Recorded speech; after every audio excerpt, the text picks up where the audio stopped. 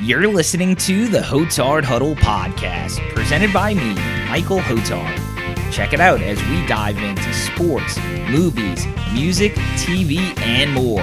This is the Hotard Huddle podcast. Bringing in, it's time for the Hotard Huddle podcast. I'm your host, Michael Hotard, back for another episode. It's episode 16. Done quite a few of these so far. On today's episode, I have a very special guest. It's my friend Carolyn, who's coming to us from the Great White North. Carolyn Woodjets. She and I met at Nichols. She was a soccer player there. She played for the Colonels. Go Colonels. And she's coming on today because we're going to talk a little bit about a couple of things that are current, and that is a little bit about some of the impact on coronavirus. We're going to dive into some of the athletics that are being affected by it. Carolyn has some experience with sort of the accidents or outside factors that can hinder athletes, and we'll kind of talk about the pain points of that. We're also going to talk about some of the differences of what's happening in the U.S. as well as Canada, where she is from. And then one of the other things that she actually has in common with my wife, Carolyn, is also pregnant. And right now it's kind of a nerve-wracking time for pregnant women because of all the stuff that's happening with coronavirus. But with that being said, Carolyn, thank you so much for coming on the show. I'm excited to talk to you. It's been quite a few years, and 6 or 7 since we actually got on airwaves together, so appreciate you coming on.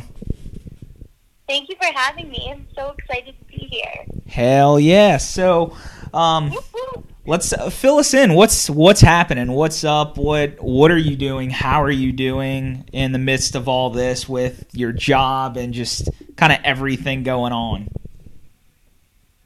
All right, that's a bit of a loaded question. Well, I'm coming to you live, like you said, from the Great White North. I'm currently 18 days into not leaving my house for any good reason.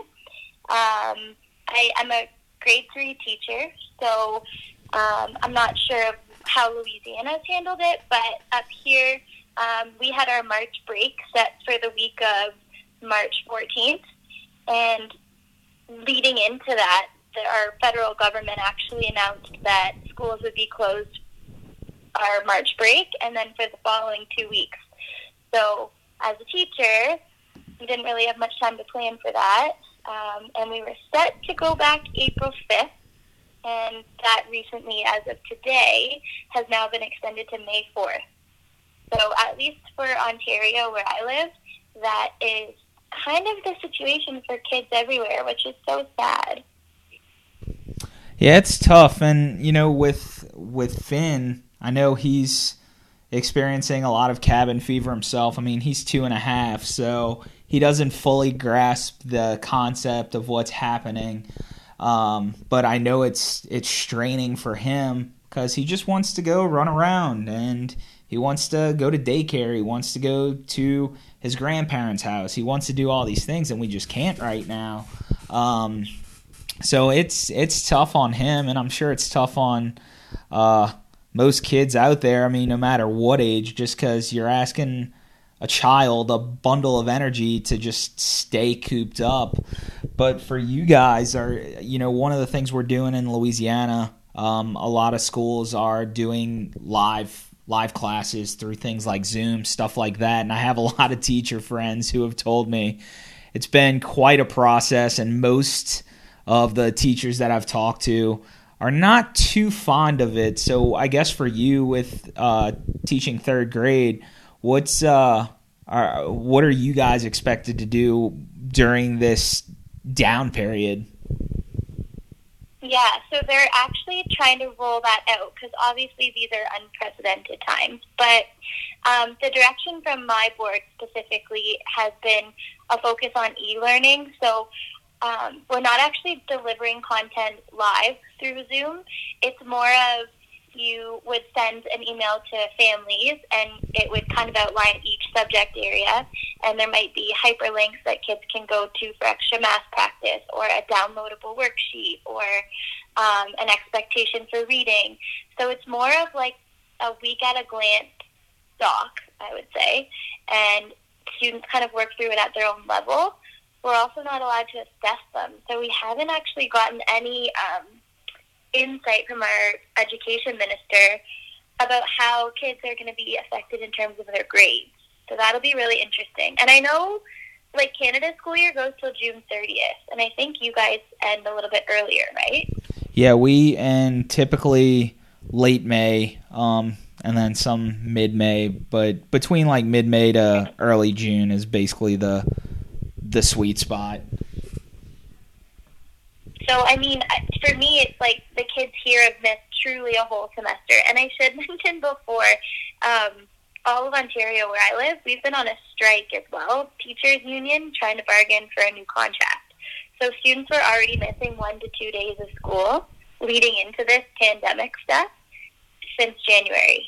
Oh my gosh. I didn't even realize about the strike. So how does that affect you guys, I guess, in a sense of the school year? Because here, especially in Louisiana, we have designated days for natural disasters, of course, being in a very heavy hurricane center.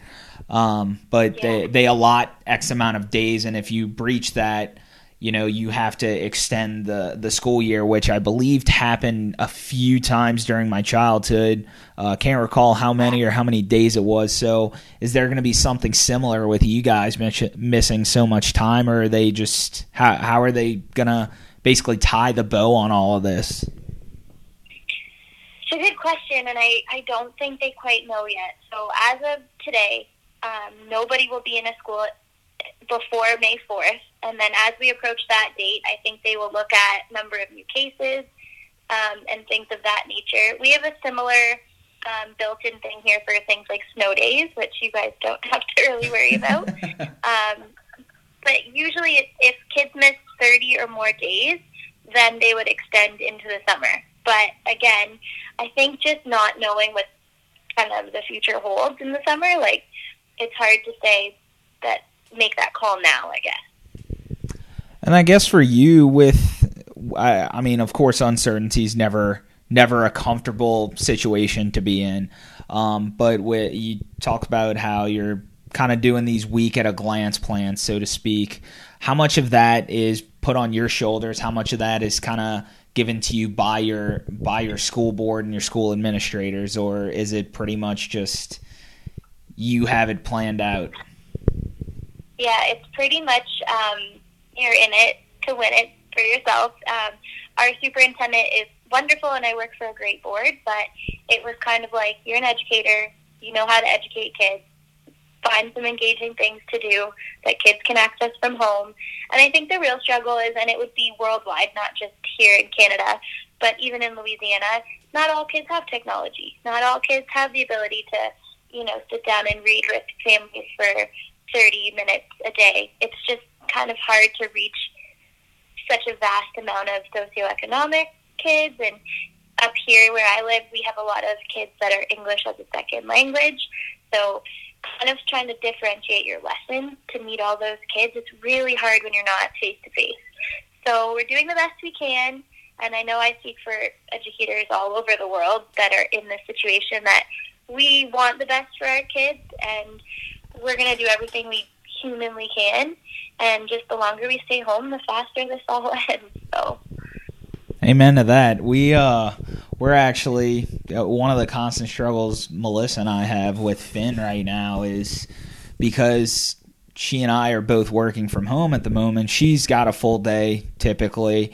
I have not so much a full day because, well, my business is predicated on other businesses doing well, and right now a lot of other businesses are shut down. So in essence, we're dealing with those drawbacks. But I still have things I like to knock out throughout the day, and one of the things I've dove pretty heavily into with all of this, not just the marketing company, but Hotard Huddle for this, just because to keep my own sanity, I'm trying to stay creative, trying to just put some content out there, just because me being bored is never a good thing, and it's never good for anybody because I feel just like a worthless piece of shit, basically.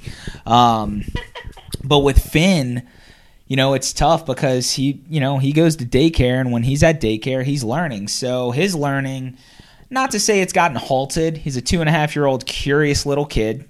But, while I'm working or focusing on marketing or maybe this, and, my wife's focused on her job, he's, of course, running around the house. But he doesn't get the social interaction that he gets at daycare with other kids, and I think that's the big thing that he's missing right now, and it sucks because legitimately there's nothing you can do. It's not like we can call up a friend and be like, hey, why don't you come over and bring so-and-so so they can play together, because, well, that's irresponsible. But yeah, I mean, right now it's tough. It's tough for, I think, kids of all ages, especially, younger ones like Finn, who, don't really understand the magnitude of the situation. And you're teaching third graders, so I'm sure a lot of that is somewhat the same, not quite as misunderstood, but I'm sure there's a lot of misunderstanding there with some of the kids you're teaching too.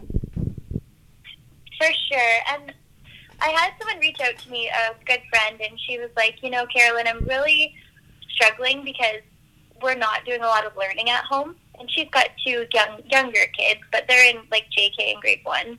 And I just said, you know what? At the end of the day, as parents, and I'm a soon-to-be parent, but this is quality time that we long for with our kids, where we have an excuse to be at home and be creative and bake or watch things together or play in the yard. And I just think that kids that grow up in 20 years from now will look at this as the best time of their life. And I don't want, I hope so many parents aren't feeling a level of stress or guilt where they feel like they have to teach their kids reading, writing, all this stuff.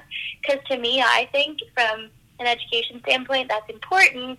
But I think from a human standpoint, just interacting with your kids, letting them know that they're loved, not dwelling on how stressful this is for us as adults, and making this just the best time of their lives, I think that takes precedence over any learning.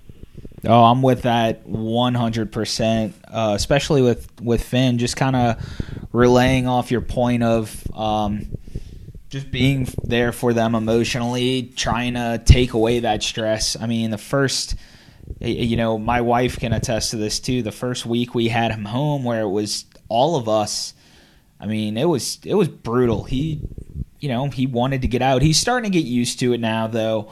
Kind of figuring out the routine. He's still struggling with a couple of things like nap time that he normally doesn't struggle with for us.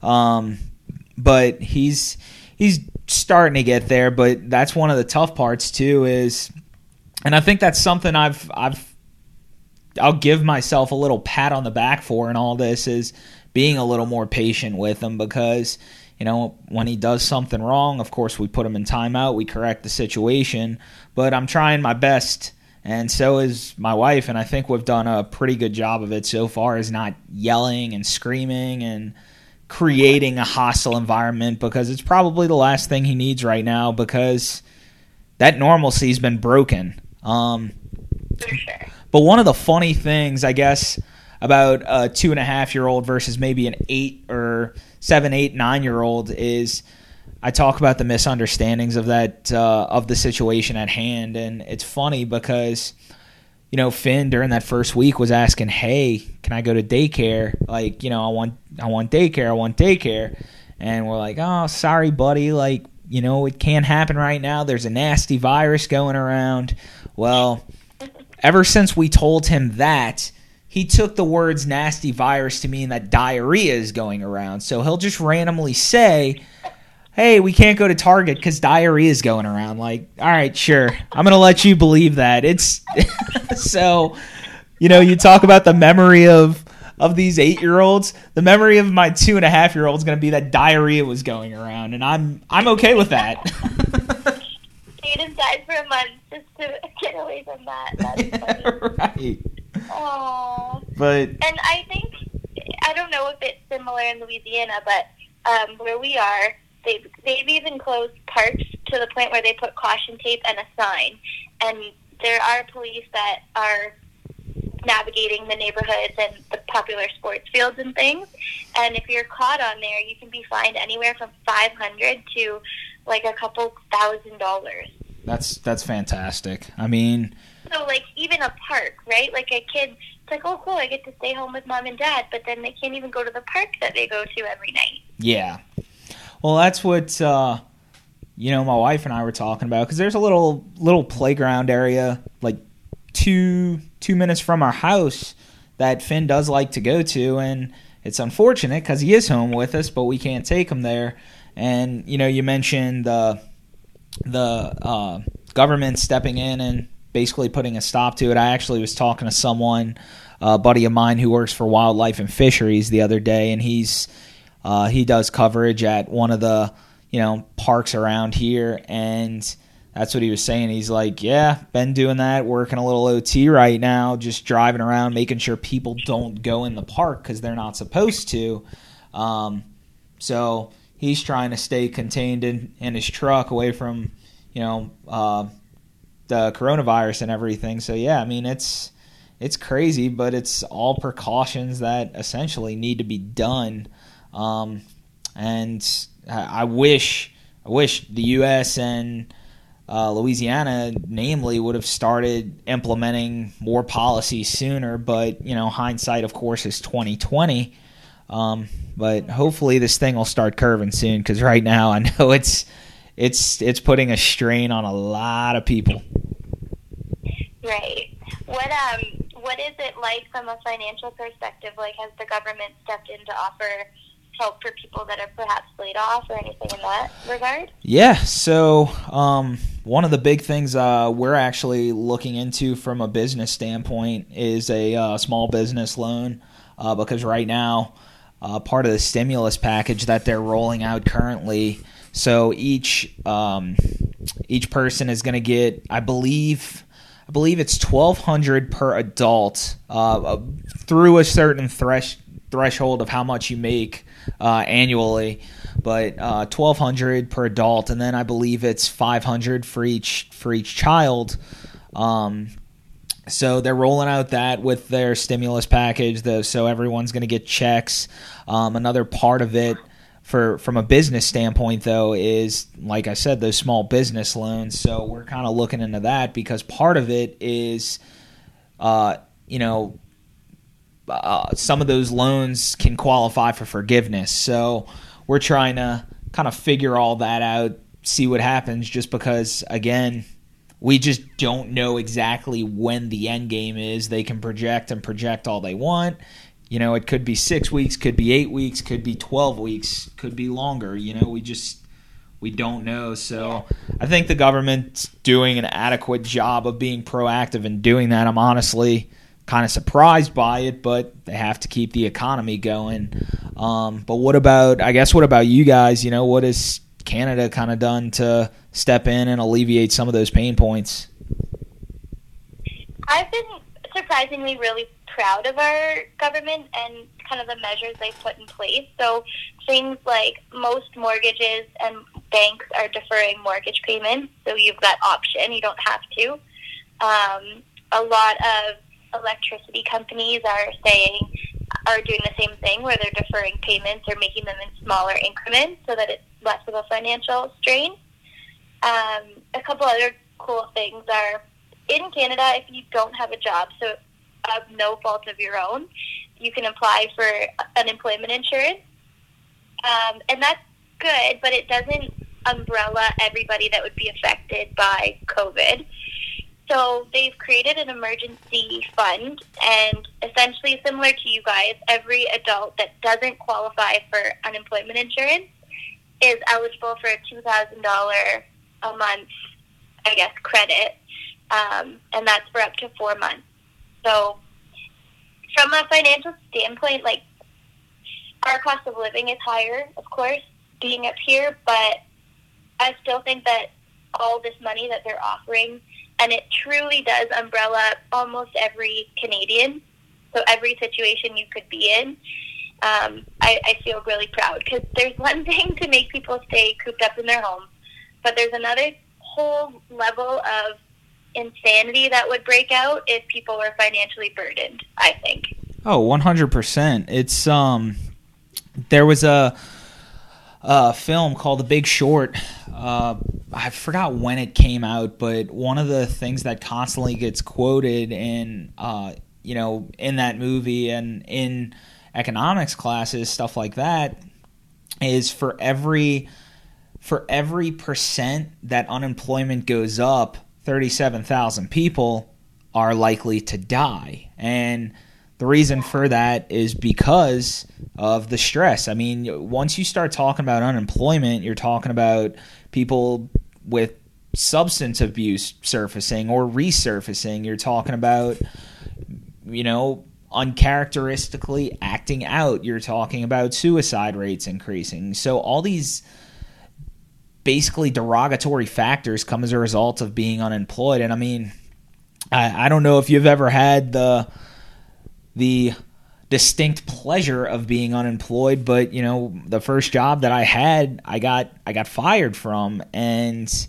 it's not that I did anything crazy. In fact, I always say it was the biggest blessing in disguise, because I mean, when I had that job, I was drinking every night heavily. But it's I got canned, and again, that uncertainty sets in, and it's just like, oh crap, my world's falling. What's going to happen? Meanwhile, I really didn't have much to worry about, because when I did get fired, I was still living at home. We were in the process of renovating the house we're in now, and I didn't have the same burden of bills that I obviously have now. But there was still that uncertainty. So I can't imagine that uncertainty coming, at this point in time with the responsibilities I have, and then of course with children to look out for now. So it's wild once you start talking about unemployment rates. I completely agree. But the other thing I think positive coming from all this is all the companies that are changing what they manufacture to help, and how many people are rallying together. Like, did you watch the iHeartRadio concert the other day? I didn't watch it, but of course I saw Backstreet Boys. I did watch the video of their little performance. So yeah, it's even like there's a company up here called Bauer that makes hockey helmets, but they've totally halted production, and instead they're building personal protective equipment for all the healthcare workers, because that's the other, I guess, scary thing is when equipment runs out. But seeing how these even small startup companies changing, like 3D printing companies are going off up here and just printing the protective shields for nurses and doctors to wear. So I think that from this, there's going to be a lot of good as well. I'm trying to take the high road here, Mike. I feel that. No, but I mean that tends to be the case when tragedy strikes. I mean, for all intents and purposes, there's obviously a lot of bad vibes, a lot of bad things that happen every single day. But when you get tragedies, you tend to come out on the other side. Now, it doesn't last very long, but you come out on the other side feeling closer. And the one I can think back to personally is of course the terrorist attacks on 9/11.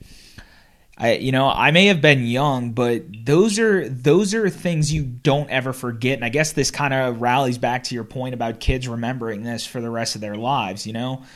People remember when the Challenger blew up. People remember what they felt during the Great Depression. Kids of my generation remember what they felt and where they were when we found out that planes were hitting the towers and crashing all over America.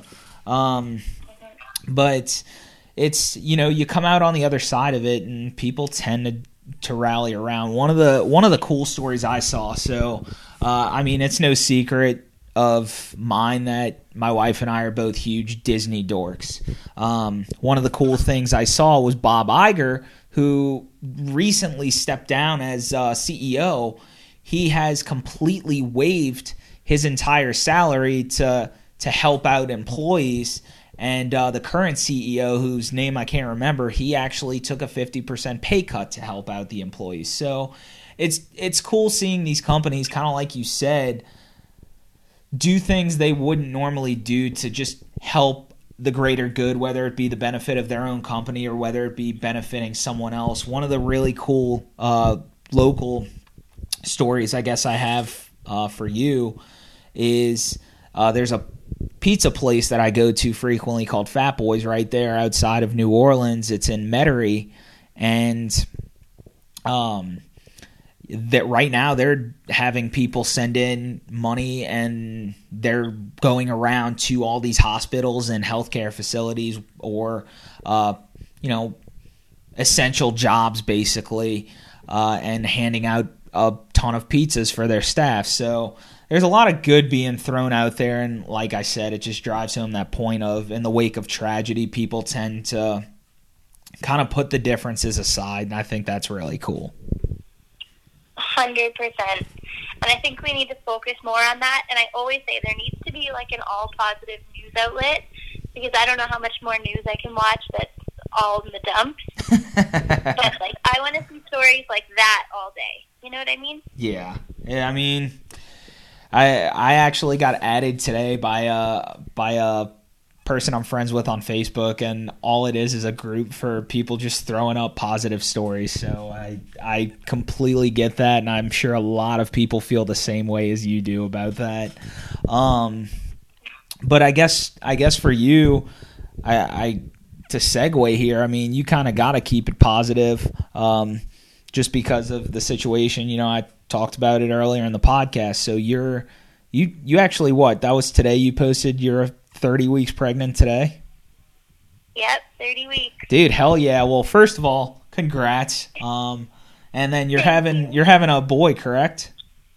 We're having a boy. Sweet. Yep. So I know. What's I guess, let's dive into that. You and I were kind of talking, because I remember I forgot how we got on the subject, but we were texting back and forth a few months ago, talking about it. I think you had we were talking about, I had just found out I was having a girl and stuff, and we were just kind of talking about, what you were hoping, stuff like that, and what we were hoping. But you found out you're having a boy, so I guess what's the first thought on that? We're so excited. I think when you find out a gender of a baby, your life kind of flashes before your eyes, and you kind of peek into the future a little bit and all the things you have to look forward to. We would have been happy with anything, but obviously a boy is so fun, and coming from a sports background, myself and my husband, we're really hoping that he enjoys those types of things so that we can still be close to the games that we love. But obviously it's kind of a scary time, and I'm sure your wife feels it too, but like just appointments being canceled and all that stuff that's going on with the pandemic, that's putting a little bit of a damper on it, but yeah, trying to stay positive. For sure. I mean, you have plenty to look forward to, but yeah, my wife actually got a call today about an appointment being pushed back, and actually the new policy they're going with at her doctor's office. So she's going to have one of the other doctors at her next appointment. They're just trying to be a little bit safer, try to keep all the bad out of the office as much as possible, which is of course completely understandable, but it's definitely an interesting time to be expecting. Yeah. But one of the positive things that she and I have constantly talked about is there doesn't seem to be any significant studies or findings out there that this really does affect pregnant women as well as kids to a great deal, to the point of overcomplications, stuff like that. So hopefully that holds true, and hopefully both you guys can have some smooth sailing. Now, one of the questions I do have, I guess for you guys, one of the things that has happened here in a very, very select few places, it's definitely not the majority, and I don't think it will be, but one of the challenges some people are facing here is having to deliver without their spouse or significant other or child's father there, which I can tell you right now, if the hospital implements that, I'm either getting arrested or I'm getting in the room, because I'm not just going to be like, oh, okay, I'm not going to see the birth of my child. So is that happening anywhere for you guys? So it's kind of funny, and I find it bizarre that hospitals haven't streamlined a set process for this.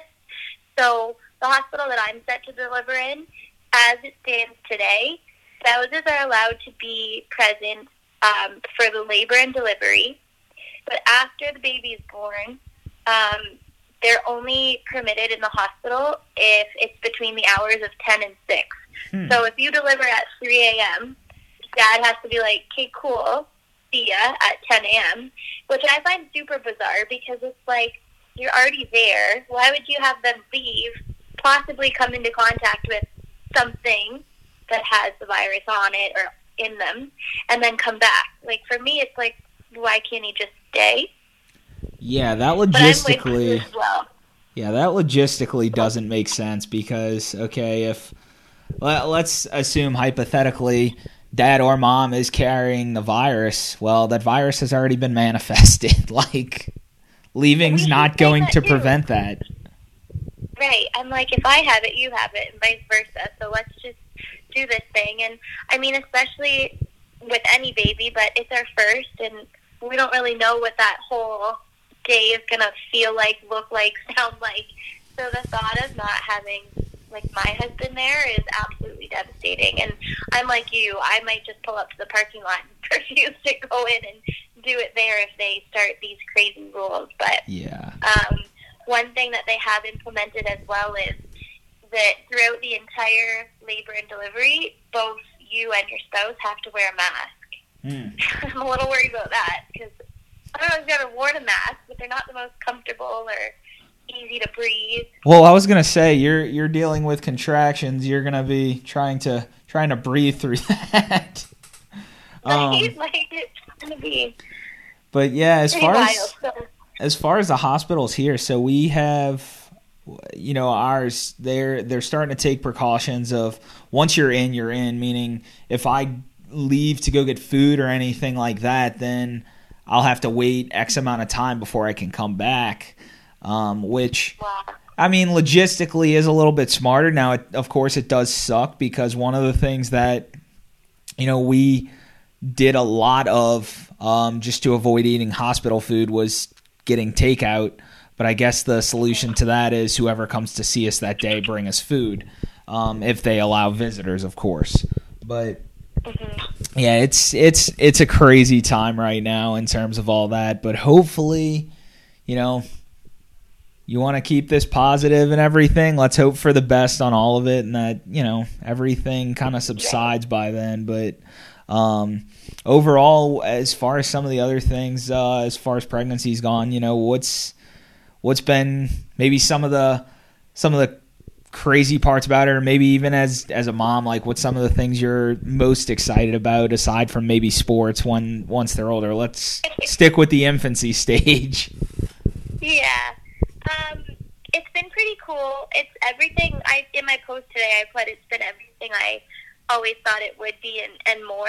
It's really cool because when you get to this stage, and I'm sure you've been through it and are going through it, but feeling him move all day, every day, it's just so comforting, and it's crazy. Like, we'll just be sitting there watching TV, and you'll see, like, a foot or something, like, protrude out. So that's just been pretty humbling to be like, I'm creating a life. I'm responsible for exercising and eating right and all that good stuff. So I feel like it forced me to be extra healthy as well.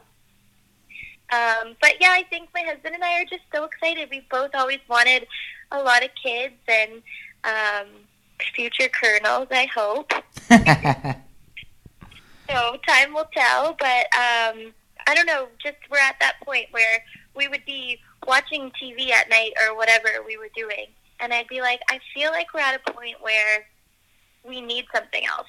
Like, there's more to life than just us. And so that's when we kind of decided that we thought it was time. Yeah, for us, it was, we kind of always had the timeline planned as far as when we wanted to, and we were a little behind on that timeline because I don't know if you know this. I've talked about it briefly in a few blogs, but without going into great detail, Melissa and I struggled for Finn, for quite a while, and it wasn't overly long. And I know there's people who have had it much worse and a much rougher go than we have, but it was tough the first time just because it was essentially both of our biggest fears, but it came to a complete shock to us when we said we were going to start trying, and then ultimately it instantly happened. We were literally in Disney World, and one of the things that happened, so there's this relatively unknown thing called the Disney rash, and it's basically just this outbreak that a lot of people will get on their ankles and feet, and it's itchy, it's irritating. They say some of it has to do from the chemicals they spray to keep the park clean.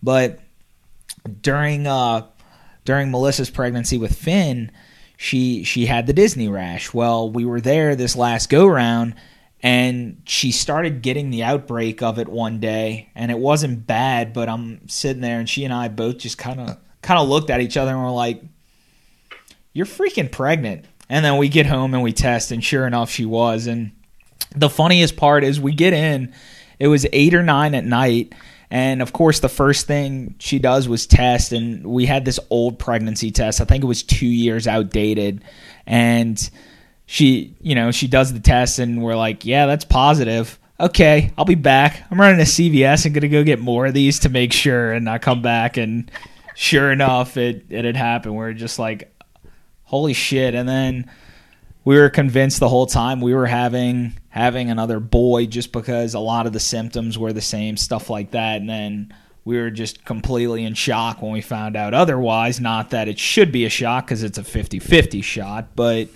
it's always a crazy ride. But it's definitely a fun one. It's exciting to say the least, and I'm sure you guys are gonna have a lot of that same fun now. For y'all, getting back to the sports, so you played collegiate soccer, obviously. What about your husband? What sport was his sport of choice? So my husband actually was a college athlete too in Ohio. So he went to Tiffin University, and he played baseball there. He was a pitcher. So is there going to be any rivalry in the household of soccer or baseball? Oh, big time. But I'm going to put on my teacher hat and say, like, our baby can be whoever he wants to be and whatever he wants to be. But deep inside, I'm like, please be a soccer player. Or you can play for Nichols Baseball, but that's it. That's the only way. I'm sorry. I'm cutting it off there.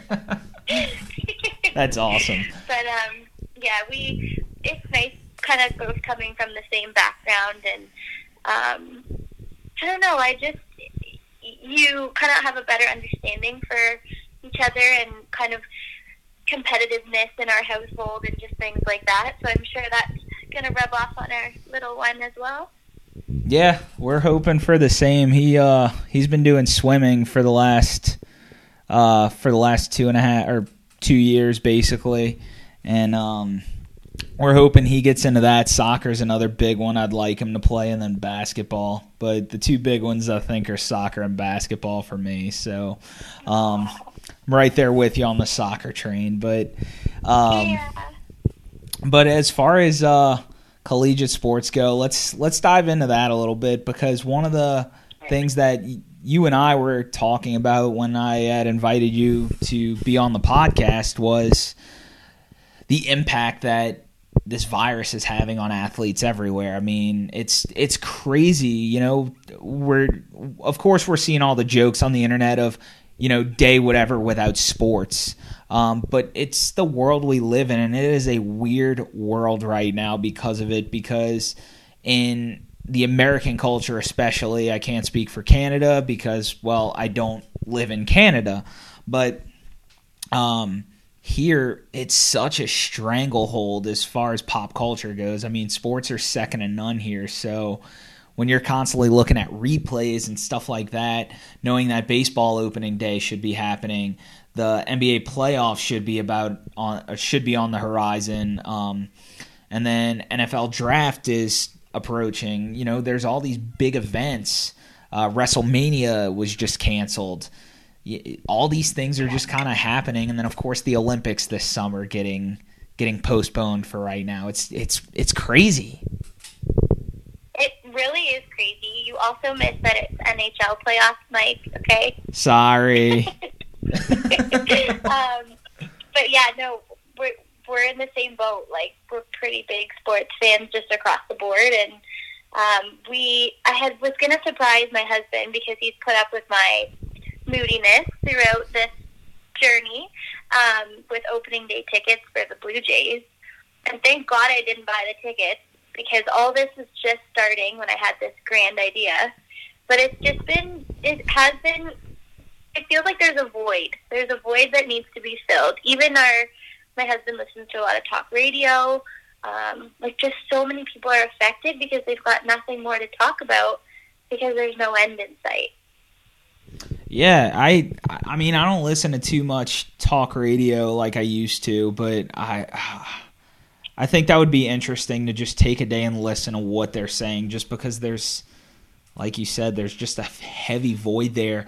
One of the things that I did, and one of the guys that follows my blog, he had just, was like, dude, I'm glad you did this because I needed something to take my mind off of not only coronavirus, but just get some sports back. But every year I do a March Madness bracket, and I do a selection process. I stretch it out over a week and a half or so. I make it fun. I make it interesting.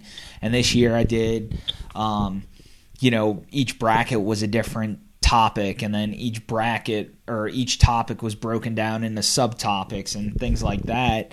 And, that was another big event we missed, was March Madness, which for me doesn't really do that much, but a lot of people love March Madness, love the end of college basketball and the finale there. So it's crazy. And what sucks, and this is a point I guess you can probably drive home better than I can, but when you're talking about athletes, you're talking about people who have worked their entire lives to perform on these stages, to perform for fans, to perform for themselves, and seek all the glory that comes with sports, from the championships to the success to the failure, everything about sports, everything that drives home the narrative of why sports are important to us. It's all just been robbed by this awful pandemic that's going around, and that's got to be a tough pill to swallow as an athlete. And the reason I'm bringing that up, and Carolyn knows this, and the reason I think you can speak well to this, is one of the things that happened to you during your career at Nichols was your senior year, essentially, you got robbed of what was supposed to be your senior year because of your injury, which, if I'm not mistaken, you tore your ACL, correct? Yeah, I did the trio, the ACL, MCL, and meniscus. Jesus. So, yeah. Talk a little bit about that, just coming from a perspective of someone who has had, all they've worked for. You worked your entire collegiate career for senior year. That's what you look forward to. And then, fortunately you were able to get the medical red shirt and everything. But, to go into that season, that's not something you're expecting to happen, but it became the reality, essentially. 100%. So that was the absolute most defining moment of my life. It was the worst as well to date, or at least one of the worst. But I'll never forget, just feeling like I was in the best shape. I was voted captain in the spring of my junior year, so I knew I was coming in to my senior year with girls I had worked alongside for, 4 years. Blood, sweat, tears, everything. And then I just will never forget, I got hurt playing soccer at home. I was just trying to stay in game shape. And I think the worst part was, like you said, Mike, it's not only is it something you work for your whole life, but you're part of a team for the most part, and a lot of the sports that are affected are team sports as well in what's going on currently.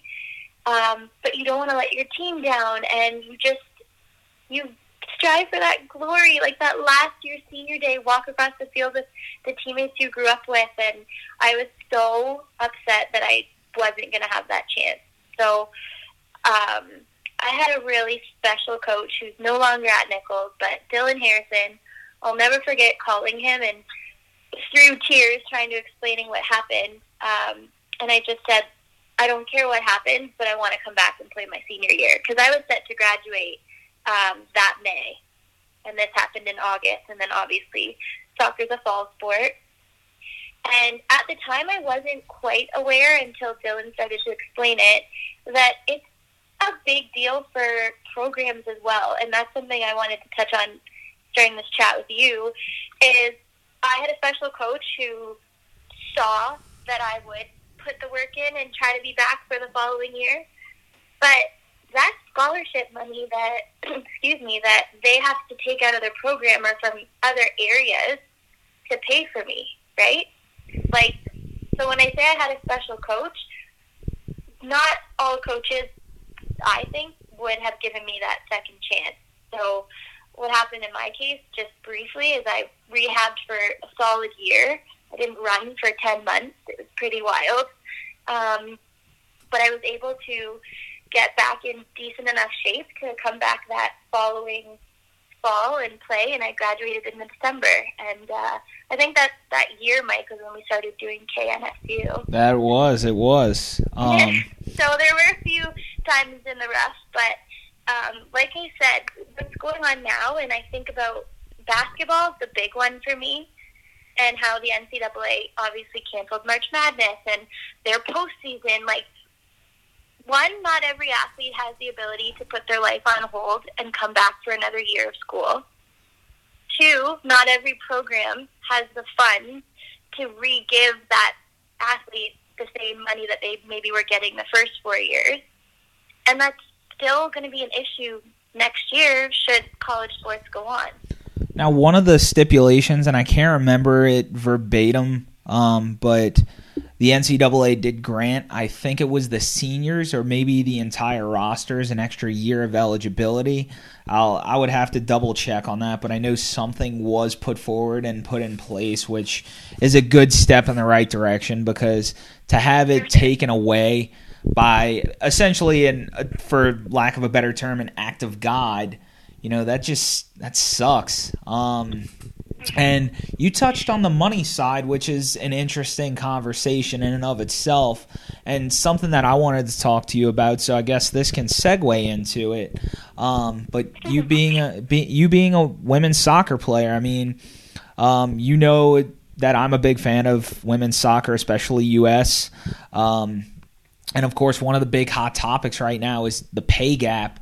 But before we get into the professional realm, the college realm, it's insane, and I guess kind of playing off your point of it's a testament to the coach and the program for putting you ahead, because you know as well as I do that a lot of women's sports are just depleted in terms of the collegiate level, even men's sports. Realistically speaking, most universities thrive off one, maybe two sports if they're lucky.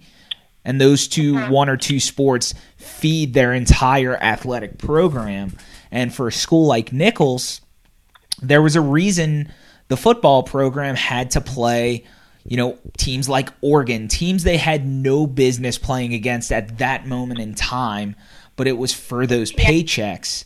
There are schools like LSU who have some great athletic programs, but the reality is, we all know who's driving the money. It's the football and it's the baseball program for schools like that. So it's, for women's sports especially, it's tough because, like you said, there's not a lot of money to go around. So it's just that's an interesting conversation in and of itself. And I'm happy you got to have that senior year because based on, what I've known about you for the few years I have. I mean, you seem to work hard in everything you do, and you never want to see an athlete stripped away of something as important as a senior year in college sports, ever. For sure. I feel like the luckiest person on the planet to have got to go back, but like I say, not every athlete will be in the position that I was in, and I look back and truly it did shape the rest of my life kind of fell into place. Like, I was able to start a job that January when I graduated where I met my husband, and I just feel like it really did set me on the right path, and I would have been very uneasy stepping away from Nichols, not playing all 4 years. I just felt like that Thibodaux, Louisiana, the Colonels, everything to do with Nichols State University, it has such a piece of my heart and soul that I couldn't let leave without it being a complete chapter. So, how many times have you gone back to Nichols since graduation? I graduated in 2012, and I've been back 3 times. Yeah. So, and I'm sure you feel the same way about I do, or the same way that I do about this. But I'll go to a couple of football games a year. But you and I both kind of have that same mentality about Nichols of there's no other school in America I'd rather have gone to. And, when you step back on that campus, especially seeing the improvements that have been made since your days there, of course it makes you jealous to some degree because you're like, well, shit, I want all this. But on the other side of it, there's just this gleaming sense of pride anytime you step back on that campus. And every time I go to those football games, I just feel happy to be back on that campus because of how much that school meant to me, just because of the relationships I made, the lifelong friends I've made, the times that were had, all of that, everything about college. If I could do it all over again, I'd do it in a damn heartbeat. I truly say that all the time, and just because this is coming up, tomorrow the Nichols Soccer alumni, we're having a big Zoom, reconnecting time, so I cannot wait. That's dope. To chat to some of my old teammates. There's about 13 of us that are all so excited to reunite, so I feel the same way. I would never change a single thing, except maybe tearing my ACL, but again, it all worked out. Well, the good thing, I guess to turn it into that positive, because one of the things you've said is it shaped a lot of your life, and one of the great things about sports and life in general is you tend to, in those moments of just hard times, you get moments of clarity after the fact. Like, the lowest point in your life is the ACL, but how you came out of that was so much better. You came out with clear vision, whatever it may be.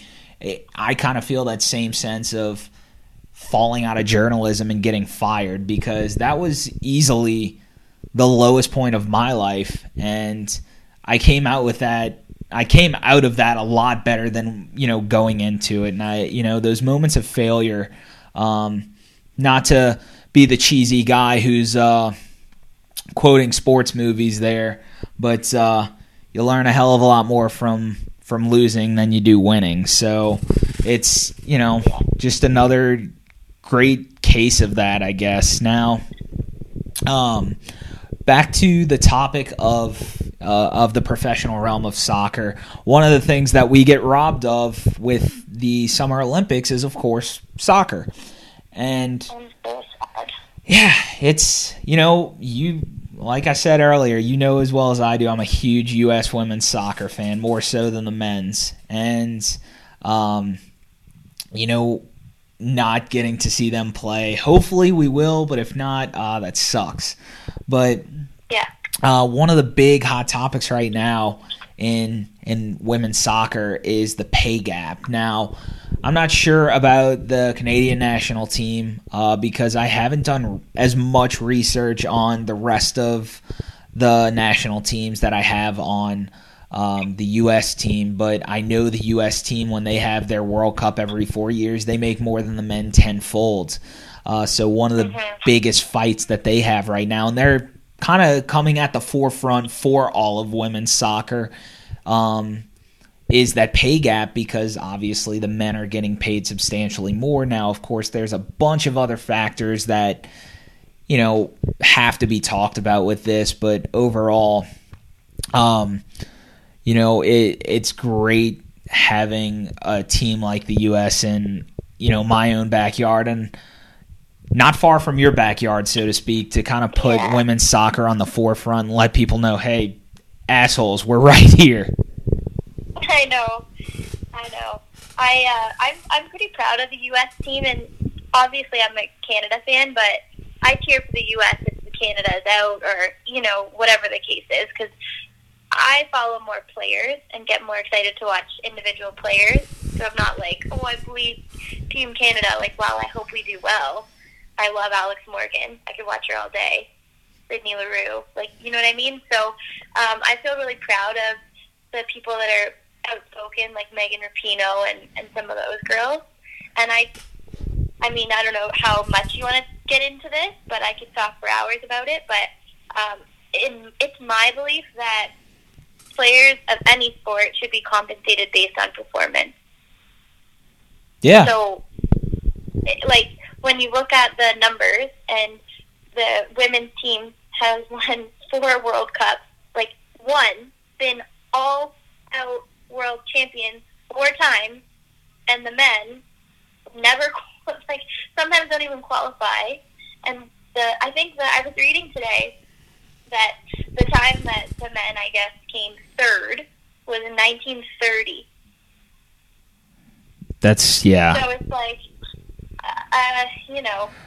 Well, I think that competition should come from performance. Yes and no to some degree, because at the end of the day, if money's there to be made, it can be made. The problem is, I think you and I both know how corrupt FIFA is and how corrupt soccer is as a sport in general. Right. But that's the big issue here, is not only are the U.S. women outperforming their male counterparts, they're blowing them out of the water every 4 years in terms of revenue.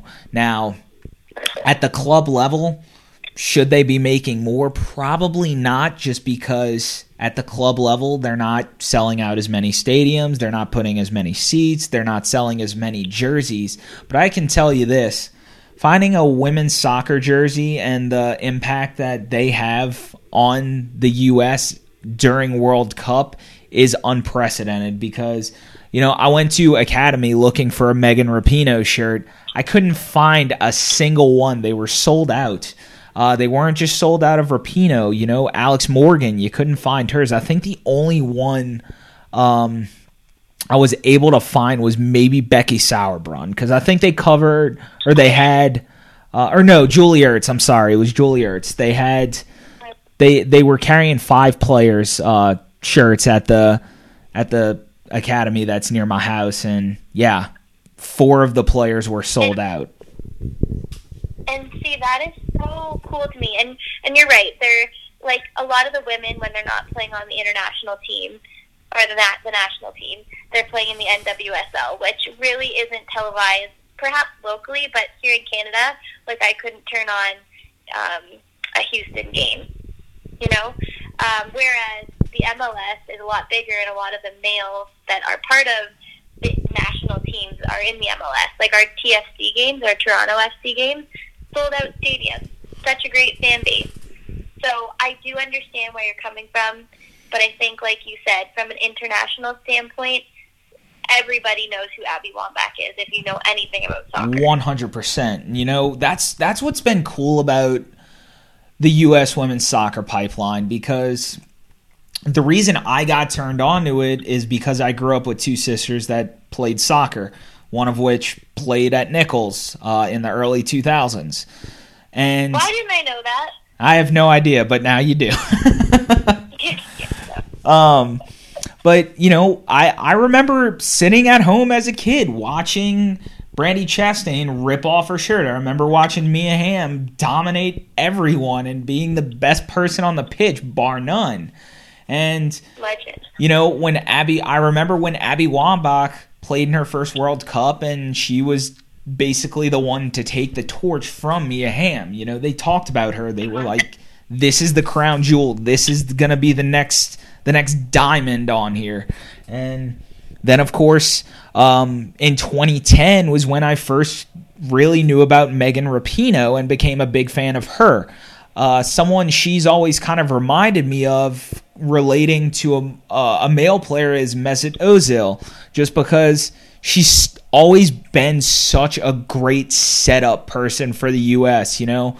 9 times, obviously speaking in some hyperbole here, but 9 times out of 10, it was Rapinoe sending that cross to Wambach for the patented header. But this past World Cup, I will say, being a Rapinoe fan, politics or not, I was a fan before the politics. I'm an even bigger fan now after the politics.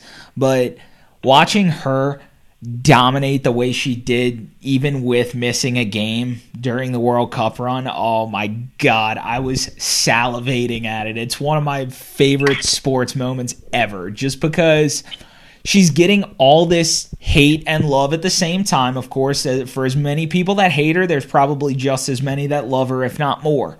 For sure. But right after she gets into the spats with Donald Trump, you know, everyone's ready to criticize her, and then she scores that goal and then just runs over to the sidelines, throws her hands up, and again, it's just that cocky, smug, like, yeah, here I am. What the hell are you going to do about it? Like, just dope. I love it too. But I think, and she's a great person to lead the charge because she doesn't care. Like, she's like, this is what I believe in. I'm a boss on the field. I get it done. You're going to listen. And hopefully, I'm hoping, I read that there's the trial that's coming up in May. One thing I find interesting is that, so as a teacher, we're part of a union in Canada, which is good and it's bad. But in soccer, like you mentioned, there's politics, but the men and women are, have separate bargaining units. Yes. So for me, it's like, let's get an umbrella bargaining unit or union and kind of join this together. Because I find it already strange that, like, there isn't a women's teachers union and a male's teachers union. And at the end of the day, we're doing the same job just as well or better than men as a teacher. And same with soccer. Do you know what I mean? Yeah, to some degree, I get it. I think the toughest part with that would be the fact that they're at the club level because of how different they are. But one of the things I do know about the U.S. is women are paid salary. A lot of them are salaried at the club level, and I don't believe it's the same or international level. I'm sorry.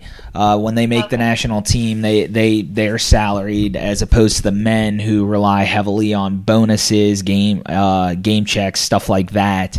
But that being said, I mean, if you want to start going game to game check and spread that umbrella out, it would still be the same case. The women would blow them out of the water because they're winning more games at the end of the day anyway. And there's plenty of evidence out there that at the international level, the women make more than the men in a given year. So something needs to be done. And I wonder if it's the same for other countries because, like I said, I really haven't done the research on other countries.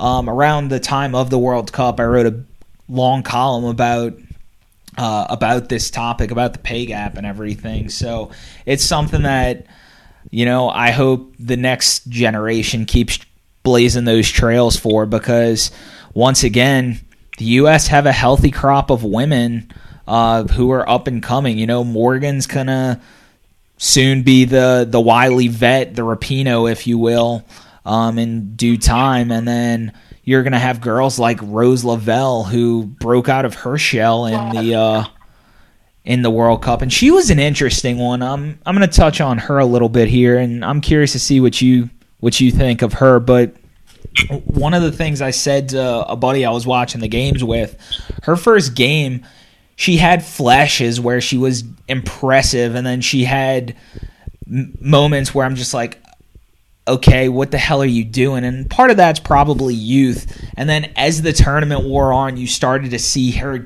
just know her role, get more comfortable being on that stage. And by the end, I mean, dude, I'm excited about what that girl's going to do in 4 years' time. Yeah, she's probably one of my new favorite players. Like, I always loved the Rapinos and Morgan and all those girls, but and I love Julie Ertz, but there's something about Rose that I think is going to be, and I was so looking forward to the Olympics this year. I was going to be on maternity leave, and I was just going to sit back and watch soccer all day.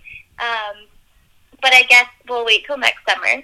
But I think there's humongous things in store for that girl. She is such a good center mid, and just the way she sees the field, it blows my mind. Yeah, she's definitely a little firecracker. You know, she's very shifty. She plays fast all the time, and I think that was one of her biggest problems early on, is she would just get too far out ahead of the plays, essentially, because there were multiple times early in the tournament where she would take a shot, and it, for all intents and purposes, it was a good look, but if she would have just waited maybe an extra dribble, that shot becomes even better and almost automatic. And then by the end of the tournament, you started seeing her dial in.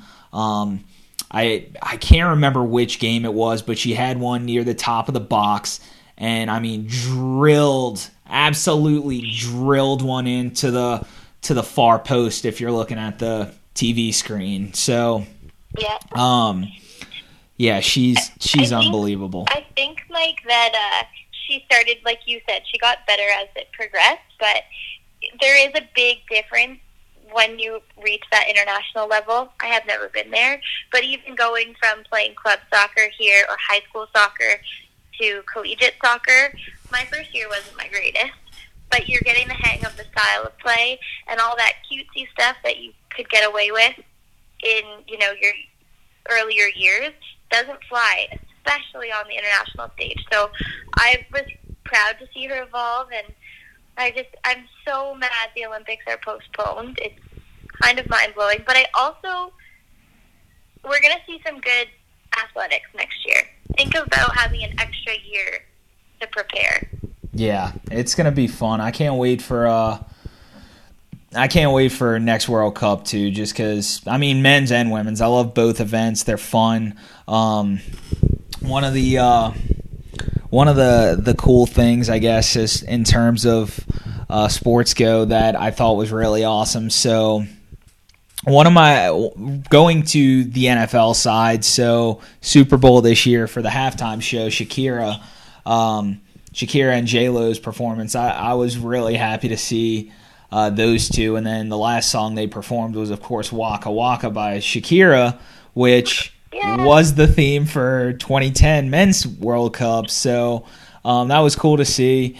Since then, I've actually gone back and watched her live performances in 2010, and just everything about World Cup, men's or women's, is just unbelievable. It's so fun. It's so good. And again, it gives us that moment of clarity that I kind of talked about earlier in the podcast, that kind of comes in the wake of tragedy, but it also comes in the wake of international events where, you know, you just see people proudly waving their country's flags around, and nothing hits you with, I guess, that same kind of gravitas, if you will. It's remarkable. It's fun. It's awesome. So, you know, not having a year of sports, Men's World Cup comes, I think, in 2 years now, so won't be long.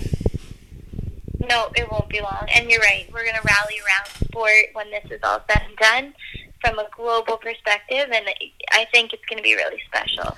Now, before we wrap up here, let's go away from U.S. real quick. And, you know, who's some of your favorite soccer stars, maybe from Canada or from other countries?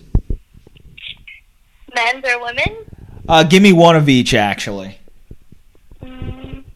To be honest, I don't follow, I follow men's soccer, but not to the extent of women's soccer. So, I obviously love all the big name guys out there, like For your sure. besties and things like that. But from a female level, Christine Sinclair, I don't know if you know her. I do. You know her? Yes. Okay. So she's our Canadian Abby Wambach. Yes. And she just scored in the qualifying for the Olympics. She has now had the most amount of career goals ever, men or women, for any country, which is pretty badass. I actually did see that pop up recently, but yeah, Christine Sinclair she's done what, 3 or 2 World Cups now? 3, and 3. this would have been, I think, her 4th. Like, I don't know how she's still going at the rate that she is. And that's one thing with the Olympics being postponed, that I hope there still are senior people that are able to perform and go next year. Because I think for a lot of people, this was a lot of people that maybe you and I grew up generationally watching. It might have been like their last hurrah. Yes. I'm praying that it's not, but yeah. Well, it's crazy when you think about the women's soccer, especially how long these women last, because Sinclair's not the only one. I mean, Wambach, extended her career. Mia Hamm was the same way. Marta from Brazil. There's so many of these. Marta. Oh yeah, she's a gritty woman, to say the least. She's a beast. But all these women, you're like, wait. They show up the next World Cup, and you're like, they're still here? What the hell? Like, I know. Right. Like, you're old. And then you watch them play, you're like, okay, now I know why you're here still. You're still great. Exactly. You're like, I get it. I really miss, Hope Solo. I loved watching her. Yeah, that's definitely, like, one of the biggest downfalls and tragedies in sports, I think. If you haven't read her book, anybody that listens to this needs to go buy it, because it's not all about soccer. That girl overcame so much, and yeah, when you read it, you have a different perspective of her. Interesting. I'll have to dive into that. A little quarantine read for you. There you go. But it's interesting about women's soccer, though. One of the things that I think makes the women so interesting is those stars that do get up there in age, the reason they can still play at such a high level. For example, Carly Lloyd, the previous World Cup, she went apeshit, scoring 4 goals in the final match.